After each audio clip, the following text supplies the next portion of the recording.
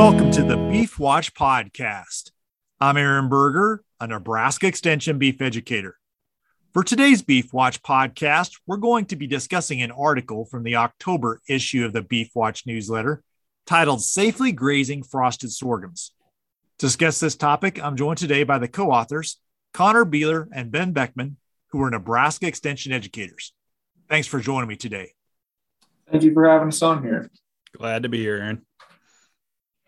Guys, over the next several weeks, we're going to be seeing some frost occur in much parts of the state. And with frost occurs some risk, specifically for those who are grazing sorghums.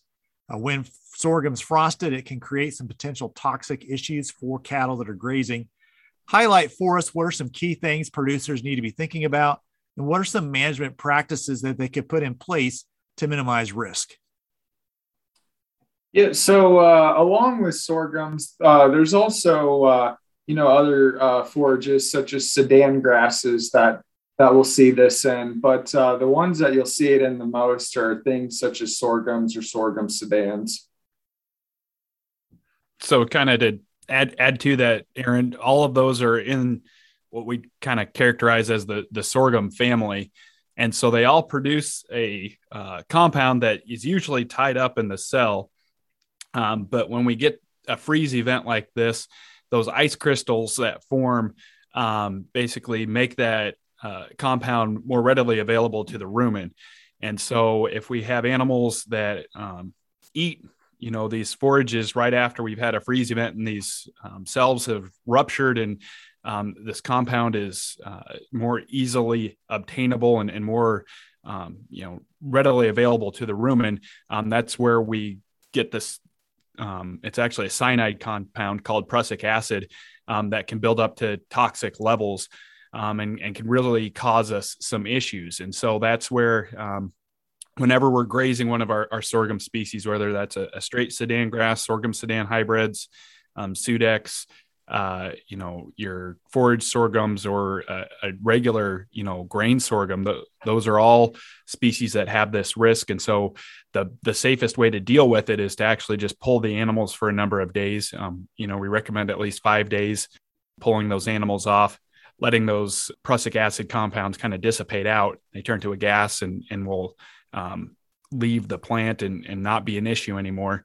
So that way we're not have any risk of ingesting those and causing issues with our animals.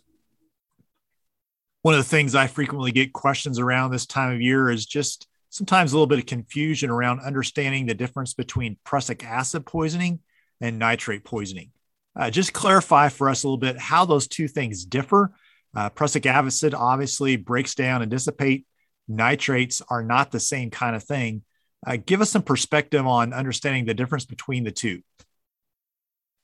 The big difference is exactly what you mentioned there, Aaron, that prussic acid is a cyanide compound. And so when we have that rupturing of the cell wall, it's readily available, but it turns into a gas, it dissipates out. And after a period of time, we don't have to worry about it as much anymore. Nitrates are something that, as the plant is growing, it's uptaking nitrogen in order to support that growth. And whenever we have a slowing of the growth, whether that's through drought, cool temperatures and freezes can actually start to accumulate nitrates as well, because the plant's just not actively growing, but the roots are still uptaking that nitrate and nitrogen in order to potentially grow later on until the actual plant dies off. So those accumulate, but they accumulate lower down in the plant. So where we have to be concerned for our risk is actually in different spots. For prussic acid, it's going to be usually towards the top of the plant where we have frost damage. And for nitrates, it's going to be lower on especially in a lot of our grasses, lower on in the stem portion of the plant where that's going to build up to really high toxic levels. So they're both things that we need to keep an eye on and graze or harvest accordingly. But like you said, that nitrate's not going to go anywhere once it's stored in the base of that plant. So if we're grazing, we need to make sure that we're not grazing too low, leave the lower 2/3 of the plant. Or if we're doing anything like hay harvest or ensiling that plant, making sure that we're testing and feeding out appropriately if we do have an issue with high nitrates. Whereas the prussic acid, if we hay that or we ensile it, we usually don't have an issue to worry about. One of the things I think it's also important to remember is that initial frost event, if it's just a light frost, after we've let those animals off that for a few days, we can actually start to see some regrowth or new growth from the base of the plant. And that actually new succulent growth can be a pretty dangerous source of potential for prussic acid. Share a little more about why we should be paying attention with that, and why can a light freeze actually result in something that could be a problem a couple weeks later. So for those new shoots, Aaron, that's where basically we're looking at concentrations, and where we have higher concentration, we have higher risk. And so, especially with prussic acid, new shoots are just going to have a higher natural concentration of those compounds that break down to form prussic acid. And so, anytime that we're grazing any of those sorghum species, even when we've got initial growth on it, that's something that we had to be concerned about. And we wanted to make sure that we got at least a good 1.5 feet of growth on most of those species before we actually go out and graze. And so when we have those light frosts and then the plant decides that it wants to sucker out and start some regrowth, that's just new growth. Again, we've got really high concentrations. And so we need to make sure that we're not, having animals select for that new growth where it's going to be really, probably high quality forage, but where those prussic acid compounds are going to be most concentrated. So we need to make sure that new growth reaches heights of at least, I'd say, 15 to 18 inches for Sudan grass.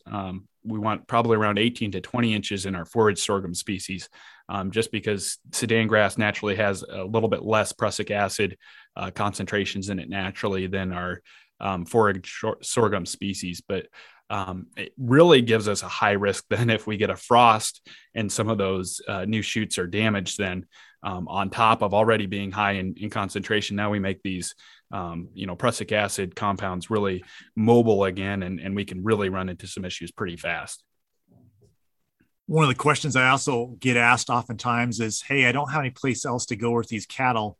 What are some options for me? And so, one thing I would mention is that if you have quite a bit of sorghum Sudan ahead of you, you don't have another good place to go, windrowing that crop here ahead of a anticipated frost, or at least a part of the field, and maybe isolating those cattle to that part of the field where you've windrowed. When you windrow that forage and it begins to dry down, you also eliminate the prussic acid risk. So that can be an option as well, as a way to stretch some forage if you have that available and don't really have another place to go with those cattle. I think that's a great option, Aaron.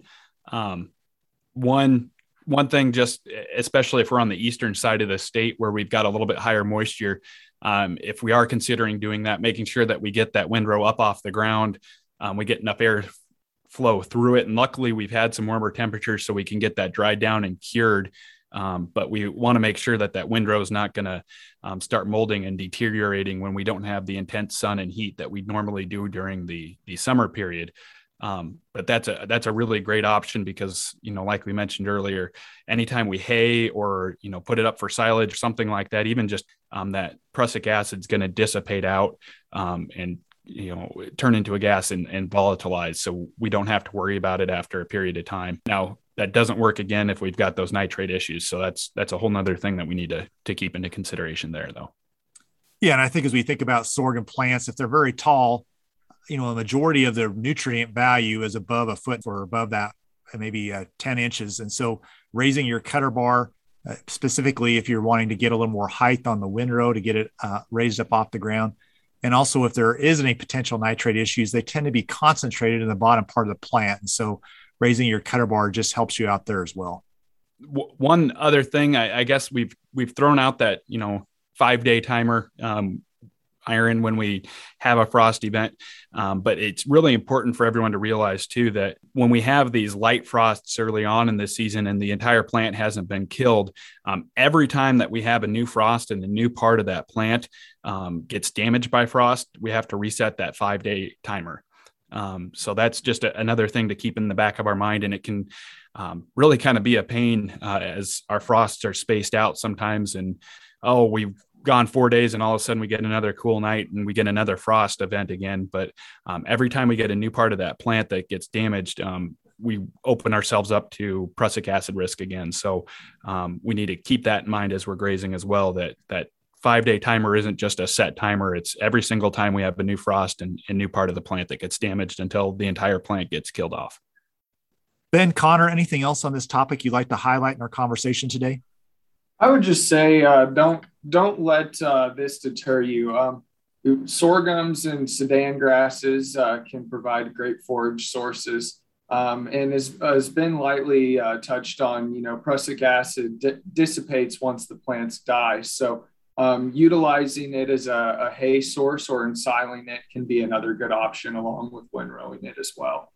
And I would throw on top of that, if it great or late season grazing is something that you want to have as part of your operation, keeping this in mind going forward, either just being okay with this natural cycle if we're using some of these sorghum species, or selecting a different species. Some of our foxtail and pearl millet don't have that prussic acid risk.